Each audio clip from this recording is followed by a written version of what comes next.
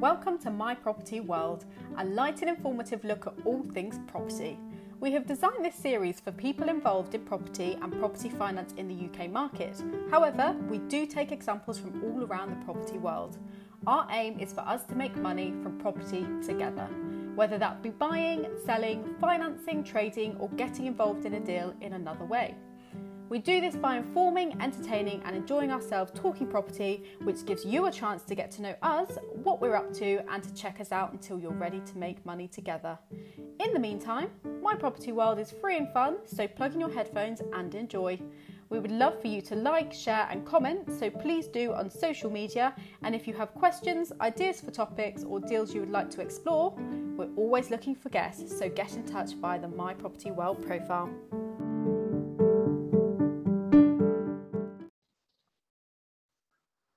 Hello and welcome to another episode of My Property World. We're doing a deal summary with Tim Bishops of Bishops Law. Great to have you on, Tim. Great to be on, Will. Thank you for inviting me.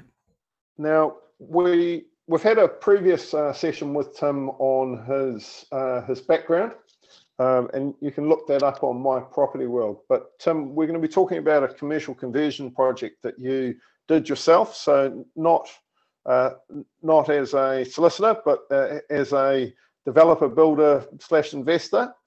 So what was the deal that we're talking about? Where was it? It's Eastgate House in Andover. It's a block of flats. It's currently 6 flats, which I still own, in Andover, which is in Hampshire. So when did you buy the property? I bought it back in 2006. At that stage, one of my offices, I had an office in Andover, rented, and we hadn't really got the space. It was quite expensive. It was an awful office as well, poor quality, etc. So as a result, I thought it would be good to invest in some property. So therefore, I looked around and found this building, which seemed to be perfect. And so therefore, we bought it. Right. And what price did you pay? We paid $300 for it. Now, I can't remember exactly what the asking price was. I do remember it's more than that. I think it was more like $340. I did hear that it's a block of 4. And I think at one stage, I think they may have been on the market for $390. So I think they were obviously on a certain price. At this stage, it was sticking. So I came in with a low offer and I got it for $300,000. And so within the town, where does it sit? What's the aspect? What's it? Bang in the middle of town, right opposite the central car park. So literally, it's East Street, central car park, big car park is opposite. So it's a block of 4. Each of the blocks, we've got one of the middle ones, is 3 stories. Total of about 3,400 square feet over 3 floors. Mm-hmm. Modern, built about 20 years ago. So at this stage, it wasn't very old. So when you bought it, it was built 20 years ago? No, I think it was built I think it's more like 20 years from now. I don't remember. It was a few years old, but not over. It was a relatively under 10 years old at that stage anyway. Yeah. Very good. And what was your objective when you bought it? Well, at that stage, it was very simple. We were paying rent on a rather poor office. We thought at that stage we were going to expand this particular branch office. In actual fact, we didn't. In the end, we expanded other offices. But yeah, at that stage, it was expensive, poor quality. We wanted a bit of space to expand. And I'd worked out by having a look at it that actually the mortgage I'd be paying was about the same as rent. So I was going to get a better building, which was nicer, more space to expand into and space to rent out. So it was just a sensible deal all around if I could get it for a decent price, which I did. Right. So you moved the law firm in, Yep. and there was an existing tenant in place. No, it wasn't an existing tenant. It was empty entirely. So what I did at that stage, I reckoned we needed the whole of the ground floor and half the second floor. Because of the layout of the building, it was actually quite easy to split each floor into 2. There was just a natural space. So we simply put a bit of partitioning across. So therefore we were actually, I think we had the whole of the second floor at this stage, but the top floor certainly was free. And so we looked to rent it out. I got in contact with one of the 2 local commercial agents in town and got him to try to rent it out, but I wasn't impressed with him at all. To be honest, he didn't want to drop the price. He just wasn't getting anything at all. So ironically, I got it by a rather unusual method. There's a guy I knew not well who ran a local radio station, and he came to me asking me to, or the firm rather, to do the conveyancing, to check over the lease of some rented property he was going to be rent for his new radio station. It was said he just got a franchise. He had to do it quickly because he had the franchise was going to expire. So new radio station. And I looked at it and thought, actually, he's not getting a terribly good deal here. I could do him a better deal than that. So I simply said to him, yeah, you can do that, but are you interested in this? And he said, I haven't seen it. Now, the irony is it shows how hopeless some agents are. And I'm not generalising here, but this particular guy is useless. Although the agent was acting for me, the agent had also given my radio station guy details of the other one. So, in other words, he hadn't given him details of my property. So Ian had never seen any details about my property. When he saw it, it was better value. So he said, okay, yeah, I'll rent yours instead. So I rented it out directly. That agent never really quite forgave me, I don't think, for that. But he was just did a poor job. So there was a contribution towards the mortgage? Yeah, I can't remember the details, but I think probably something like renting out the top floor was, about 80%. By this stage, interest rates weren't rock bottom as they are now, but I can't remember the interest rates, but they were certainly quite reasonable, 4 or 5%, I think. And certainly, the rent paid for the big chunk, most of the mortgage. Well, that's great. And at some point, the plan changed. It did, yeah.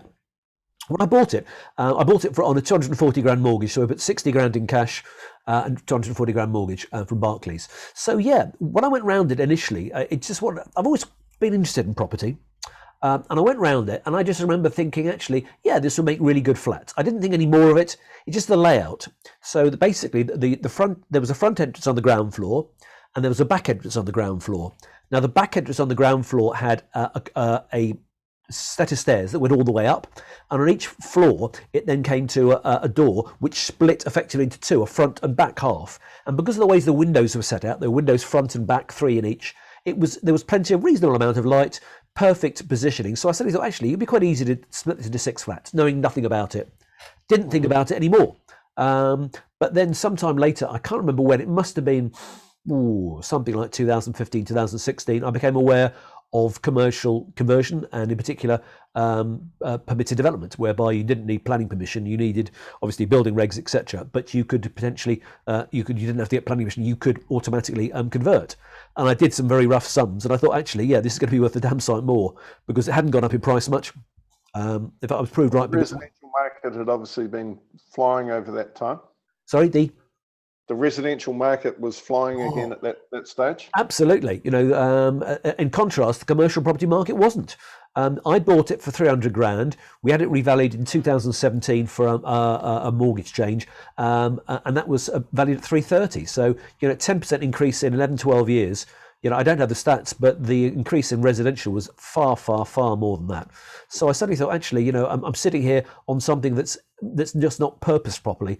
And we hadn't really expanded the office, so we didn't need the extra space. So I suddenly thought, yeah, and why don't we move into rented accommodation just around the corner, which is easy, cheap, and then convert this.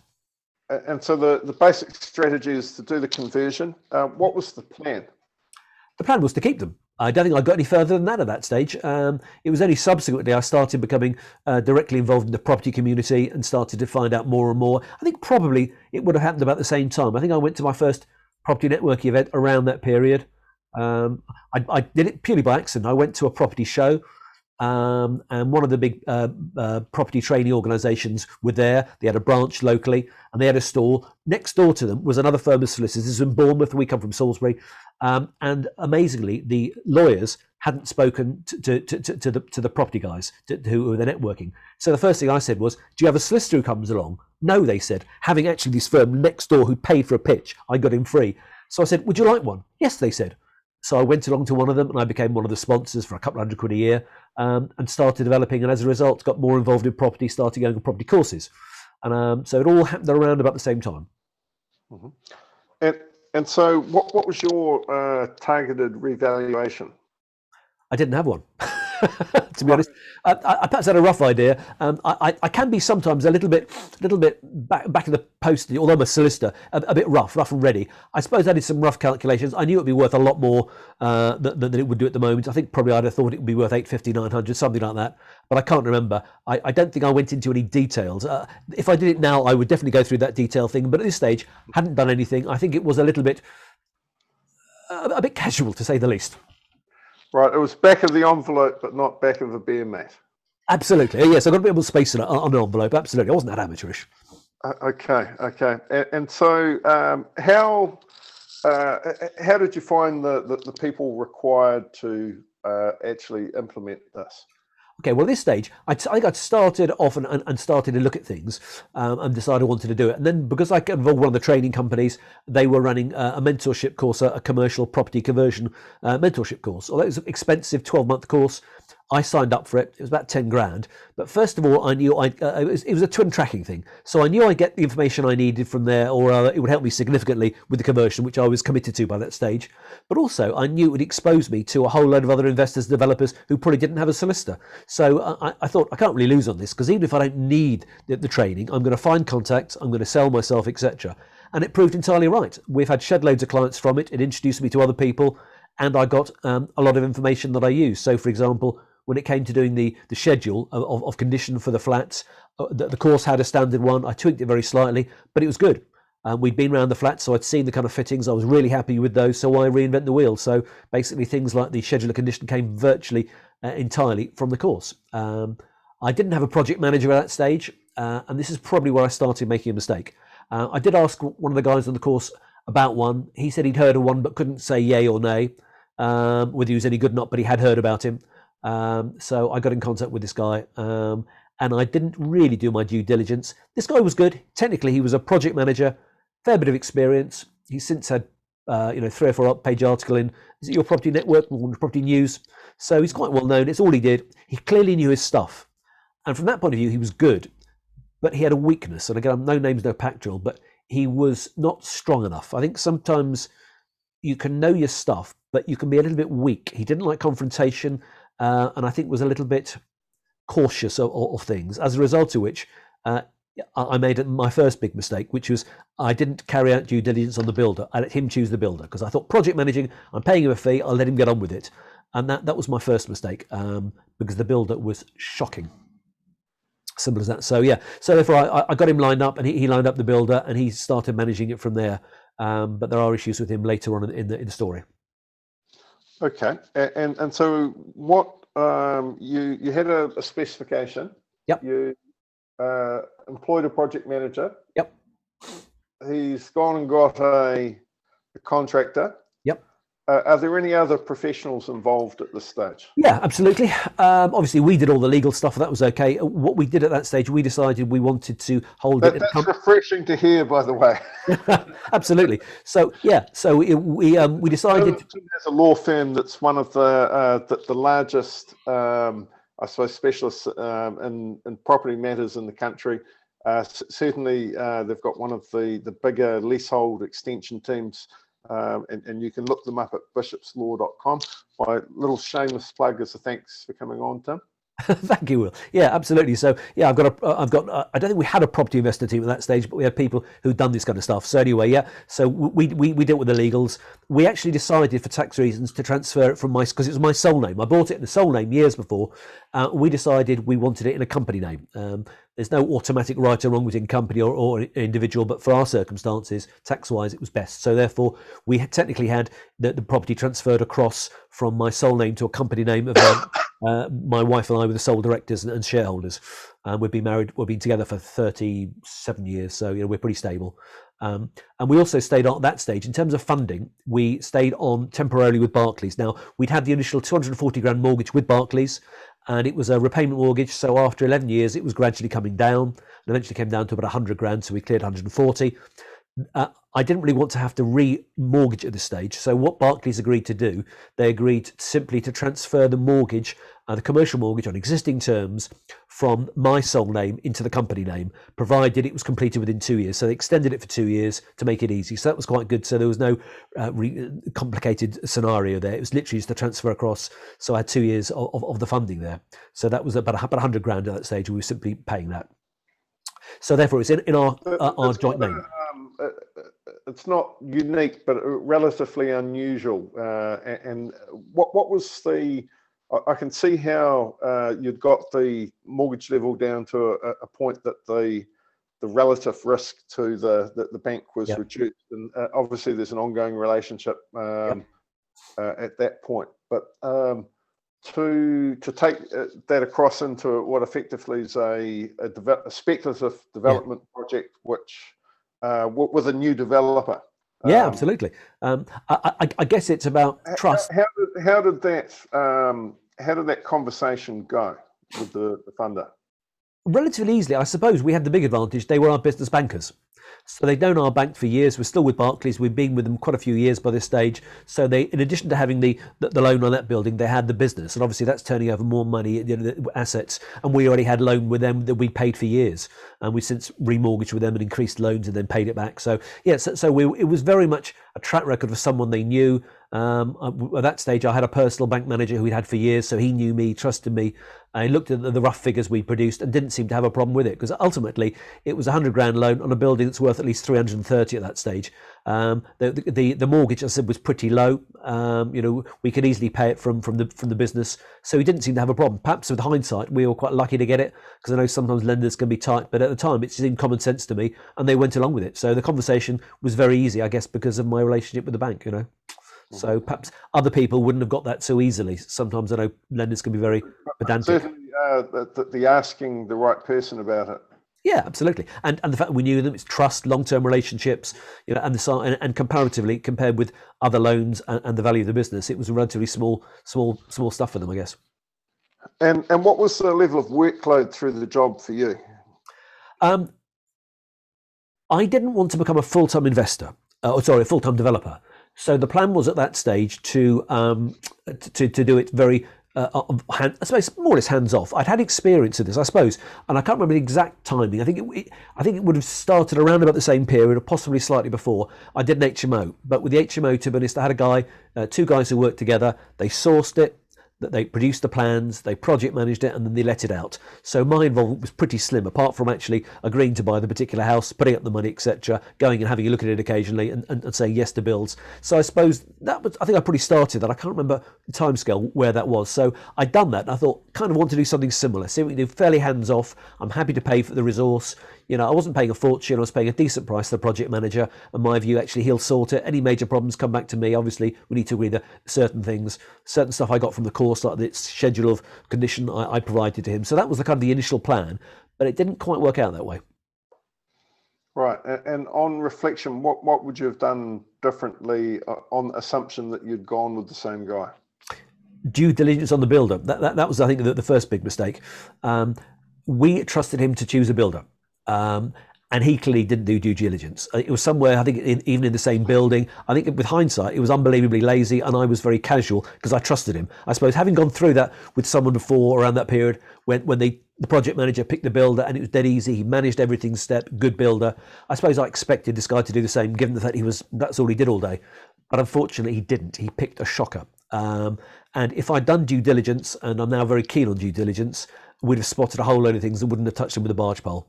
In fact, partly pushed by that, we've actually produced our own free checklist, which is a joint venture due diligence checklist, because everybody always talks about due diligence. Do due diligence on your joint venture partner, but when they talk about detail, they're vague. Check them out. It's all vague stuff. So we've worked with a bank and accountant and various other property professionals for a great long list. People can download that on your website? Yep, they certainly can. Yep, absolutely. We have a joint venture page and it's on there, or you can email me directly. It's simply downloadable. Put your details in and download the free. It is. Yes, it is. Yeah. Okay, so what were some of the other issues with just as a quick overview? Yes. A project like this, typically you're aiming to be in and out in 12 months. What was your target at the beginning? It probably was so. I think it took us a while to get started, but yeah, certainly once we got the builder on board, we had a clear plan. And I think probably the build was something like 6 months or so, 6-7 months, something like that, I think. So there was the delay before, and because I think I was working the day job, it had all gone slower by the time we'd actually done things. But the 4 mistakes I made. So number one, it was spending too much time on the day job and not pushing it forward, and it went slowly. I joked at the time that it was my attempt to get into the Guinness Book of Records as the slowest ever commercial conversion. It wasn't quick. When I was involved on the commercial conversion course for a year, most of them hadn't even started a project. They'd started one, almost finished it by the time we'd finished the 12-month course. I was already talking about it in advance, still hadn't finished it by the time we came through. So it was a bit embarrassing, but I can cope with that. So number one, that was the first mistake. Second one was due diligence. As I said, if we checked, we'd have seen this guy had a history of failed companies. So it would be a pretty basic check, and it's one of the things we recommend. Look at companies, the company records, etc., to see what the history was, because he had a series of companies he built up and then sacked. So we should have checked that, but frankly, so should the guy who'd chosen him, and he didn't. So we had very poor contractor. In fact, when I say contractor, he was supposed to be a builder. It was built into the JCT, the contract, that he wouldn't use subbies, and he did. So that was an immediate breach, but we didn't realise that for a while. So having him was a mistake. Should have done my due diligence. One thing we got right, however, was in the JCT contract, there is an opportunity for a penalty clause if there's a delay. Now, we're not specialists on this. I actually know a solicitor who does specialise in that, and we pass work to him if it's about this. But at that stage, I'd let the project manager do it. It wasn't a big build, so he was happy to do that and pass it over to us for approval. We'd noticed he put in zip on the penalty clause, so we thought that's daft. Why not? So we put in £1,500 a week, and the builder signed it. And that saved our bacon at the end of the day, because he was so far behind. He was about 4 or 5 months behind at one stage. So I think we saved 25, 30 grand. We clawed back, and eventually he simply walked out because he was all sorts of things. He had the subbies he wasn't supposed to be using. He was taking our money, telling the subbies that I hadn't paid him, and then he wasn't paying them. So he was very much using Peter to pay Paul. And unsurprisingly, I think that company went into liquidation. So it was an absolute mess. So we should have spotted that. So that was one thing at least the JCT contract was important. The penalty clause, he kind of walked away because we were clawing stuff back for him on a huge basis. Next mistake I made was not getting involved enough with the actual build. I think I'd had the experience with the HMO where they converted a 3-bed to an 8-bed, converted a cellar, and I'd spent very little time there because I trusted the guy and they did a cracking job, no problem at all. And I suppose I'd assumed the same would happen, but it wasn't. The project manager was too weak, and he couldn't cope with the dodgy builder, because the builder was just dodgy. And I think it occurred to me why you needed to get more involved. One trip I went round, and I always remember what I noticed. And at that occasion, the lesson I've learned, it's your money. However good somebody else is, however good your power team is, it's not their money at stake, it's yours. I went around the building, and included in the building costs were the replacement of 2 windows. Now, these were big windows, tall, not quite floor to ceiling, but virtually floor to ceiling windows, quite wide. And both of them, according to the build spec, needed replacing at 2.5 grand each. So not insubstantial. Given the value of the building, 5 grand on a 300 grand building is substantial. And so I remember going around the building with them and looking at various things. And I pointed to the windows. And one of them I said, "Is that the window we're talking about that's going to be replaced for 2.5 grand? "Oh, yes," said the project manager and the builder. So I pointed to it and said, "Oh, look, the sill's completely rotten, isn't it?" "Oh, yes," they said, "has to be replaced." "But the actual window itself is quite sound." "Oh, yes," they said. "So why can't we just replace the sill?" "Well, we could do," they said. I couldn't believe the conversation was as simple as that. And the fact the project manager hadn't challenged, it was sitting in front of you, had simply let it go because the builder had said, so 5 grand. They replaced it for 200 or 300 quid, I think. So I'd say the best part of 5 grand just by spotting something. And that was an eye-opener for me. I trusted these guys. I assumed they had my best interest at heart and they'd work hard. The builder was clearly dodgy as hell and he was trying to rip me off. And the project manager just couldn't be bothered or just wasn't careful enough. And it was such an obvious one. So I learned a big lesson there. It's your money. That's my next big lesson. And I think that's an enormous point. Like, people who aren't willing to do the work to go around and literally look at every wall. Yeah. Talk about what's going on. Talk about what they want to happen. Yeah. If you don't do that work, you get things exactly like the windowsill. And I think, I did get more involved. There were some issues, building regs issues with fire doors and stuff, and I got involved. And I think we eventually came up with sensible solutions. But yeah, I started to get more involved in that stage. I suddenly thought, no, actually, being hands off in this way sounds great, but actually it's lazy and it's risky. Okay, I don't have to be the builder or the project manager, but I've got to keep an eye on it because they won't. Mm-hmm, mm-hmm. Okay, and so how long did this job end up taking from concept to there's people moving in? To be honest, I have to check the exact dates. I reckon it's the best part of about 3 years. It was slow, because once the builder had gone, then They suddenly built the Empire State Building in 1931 in 13 months. yeah, I think they probably you had an existing building. You just needed to. Yeah.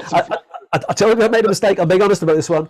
The problem was, number one, the loan was, certainly the bank loan was very small. It wasn't a major issue, the money going out. So we didn't have expensive bridging. We did have to borrow some money, some family money, which I'll come back to in a minute. But yeah, it's a bit embarrassing. There was another delay because once we'd sacked the builder at this stage.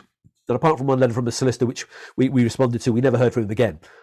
He's vanished, and I think probably went into liquidation and just went on to rip somebody else off. But we had quite a regular contact from the subbies who were very upset. But we were honest with them. We gave them the contact details. We gave them we said, if you want to sue him, we'll support you in doing whatever you do. He's ripped you off. But we're pretty sure at one stage some pipe work that had been put in was ripped out, and we're pretty sure they came in and basically, because they hadn't been paid, they took the pipe work back. So that was an additional cost we'd have had to claw back, but we didn't end up paying anywhere near what we should have done for the building. So therefore we had to get somebody else to sort it out. And at this stage, the project manager had got really weak because he couldn't cope with the conflict, had done a dodgy job, and basically he kind of vanished as well. We hardly heard from him. So I got on the guy who'd done my HMO just to kind of finish things off. So he got some subbies in to finish things off. He sorted things out himself, and he did most of it. But again, then he went AWOL. He decided he wanted to go back to a full-time job, so he dropped out. And then I got a third person who's now managing the building for me, ex-Marine, to come in just to sort things out, finalise things, get everything lined up. So there were delays with the wrong people. The good news is we could afford to do it. The bad news, clearly, we were borrowing a bit of money and it cost us a bit more, but it ended up a really good project. And so what's it rented for at the moment? Okay, well, the figures I've got here, let's have a look. So we started with a purchase price of 300 grand plus VAT, which we then recovered. We then had to transfer it from my sole name to the company name, I think at a value of 330. We reckon we spent, and the refurb costs, including fitting out, professional fees and interest, we reckon was about 330. It would have been higher, I think, if we hadn't been able to claw all that stuff back. So that delay, although we had a delay, we probably made more money on the delay because we clawed back 30 odd grand from the contractor. So 330 was a pretty good conversion cost, I think. So therefore, as you can see, it's either 630 or 660, depending on whether you want to take the 300 grand price or the 330 price. It's now worth, we reckon, I haven't got a proper valuation, we're in the process of remortgaging, but certainly my broker had a quick look at it and he reckons it's worth about $1 million. It's 6 flats. Certainly, I valued it a few years ago, about 2018, 925, 950 minimum, so it's somewhere around that. So about a 50% uplift or profit on cost. Absolutely, yeah. On a higher figure. So yeah, so it's been really good. So poke in the eye, as they say. Well, exactly. So although I'm missing all these mistakes, overall it's been good. Not for the first time in my life. Made mistakes, but never given up. Carried on pushing. It's a problem. Don't get embarrassed by it. Just get it sorted. Own up to your mistakes. Accept your mistakes. Don't make them twice, and get it finished. And what are the flats being used for? Well, they're 6 flats. The size of the building, if it had been on one floor, we probably could have got 7. But because it's on 3 floors, you couldn't. So we've got 6 flats. Steel walls and things, and yeah. Yeah, we've got 6 flats, which are 4 1-bedrooms and 2 2-bedrooms. It ranges from the smallest. It's quite small. It's actually I know there are issues were at the time with borrowing. You had to have a minimum of 30 square meters a flat. This is 30.7 square meters. But equally, some of the 2-bedroom flats are about 60 square metres, so there's quite a big difference. So at the moment, the 2 ground floor flats always have been let out as ASTs. They're not a huge sum, but they tick over quite nicely. I think one person's been in there for 3 years. I think the other one has had 2 tenants, ticks over nicely. Very simple, good value. Particularly the small one is cheap, and you don't get anything. It's nice, modern, small, but cheap. But the other 4, we decided to try with serviced accommodation. So that's what we've done. The guy who ended up saving my bacon and finishing the project off, the Marine, he's got his own property, but he also manages serviced accommodation for other people locally and nationwide. And I think he does some mastermind things, so he knows what he's doing. And being an ex-Marine, he gets things sorted. So unlike the flaky guys I've had in the past who just didn't finish things off and walked away, this guy is excellent. He's a Marine. You ask him to do something, you don't have to ask twice. He gets it done, and he only comes to you if he needs you. He just gets it sorted. So it's fantastic. So it's become what I'd hoped, virtually hands off. So those 4 are rented out to service. steady income coming in from two of them, and then a variable, but presumably a premium rentals on the exactly. Yeah, and it's interesting that until recently, most of the serviced was actually contractors. There was a particular project locally that had a lot of contractors, and the way we'd set it up suited them. So, for example, the bedrooms always have double link beds. So if you want to, but two people in there, and the sofa even had, I think, a sofa bed. So you could get 4 or 5 people in if they wanted to, provided that they pay the right price. So until recently, it's been mainly contractors, which has been great because you haven't got Airbnb fees, etc. More recently, that particular job has finished, and as a result, it's been far more residential. So it's been collared Airbnb and Booking.com, that kind of stuff. But we've also had some medium-term bookings of a couple of months or so, and they're quite nice. I think there's no VATable over a certain period, plus there's no Airbnb charge necessarily. And these are people who sometimes are between jobs or coming down for a longer period or between houses. So that's been quite nice. So I can tell you, in 2021, the income before VAT and company tax, but after expenses, was 73,487. Right. So therefore, that's obviously 7.3%, which is compared with your buy-to-let, it's quite good. At the moment, as I speak at the moment, we have no mortgage. I have to say what's going through my mind. If you've done it 2 years faster, that was 150,000. Yeah, fair enough. I'm a great believer in not looking. Just shy. Sorry, that's not. No. Not quite right, but I'm famous. I'm a naive optimist. You're asking, is a glass half empty, half full? It's always half full. What's interesting psychologically is apparently people who have this naive optimism generally are more successful, but it can be arguably classified as a mental illness because you don't see the world as it really is. But the advantage is if you're going over a tightrope over Niagara Falls, for example, the chances are you're going to fall to your death. And so most people think of that and fall. Idiots like me think, oh, I'm going to be absolutely fine, and plough on ahead. And as a result, I'm more likely to get to the other side. The other side. Yeah, absolutely. So yeah, I'm a naive optimist. Yeah, I can look back. I always look forward. I don't regret the past. What's done is done. But I learn from my lessons. Yeah, and the project I'm doing at the moment, literally, it's been done like that. So someone needs to get back to something. We're doing it, and we'll be much better. So I've learned my lesson. So I make mistakes, but I don't do them twice. Right, and you're not put off by the episode. You're going again, I believe. Yeah, no, I learned lessons. It's business is never easy. I think some people wander into business. Oh, there are going to be no challenges. There are always challenges in business. Every day, I could bore you for hours with all the challenges of my law firm. It's a highly successful law firm, but there are loads of issues. COVID is just one of them. But people who succeed in business, as a day job, runs a 65-person law firm, which is we'll come to at the end, but. Yeah, it takes a lot of time, but equally, I've learned my lesson, and I'm now trying to, I suppose, fix certain times to do property stuff, either getting stuff done immediately or prioritising it because it needs to be done urgently, and that's my error in the past. But as I said, despite my errors, and anybody who's listened to the one about my history, you'll hear the mistakes I made leaving law, etc. I made plenty of mistakes, but I think everyone does. Perhaps I'm a bit unusual because I admit them all, but I learn from them, and I'm a great believer in it's that you have to carry on. People who succeed in business don't give up the first hurdle. Every time they get knocked back, they get up and they go around and find a way around that hurdle, and that's what I do. So yeah, I'm successful. Somebody described me as an overnight success after 25 years. I made the mistakes, but I don't make them twice. Yeah, and I think Tim's definitely got an interesting profile.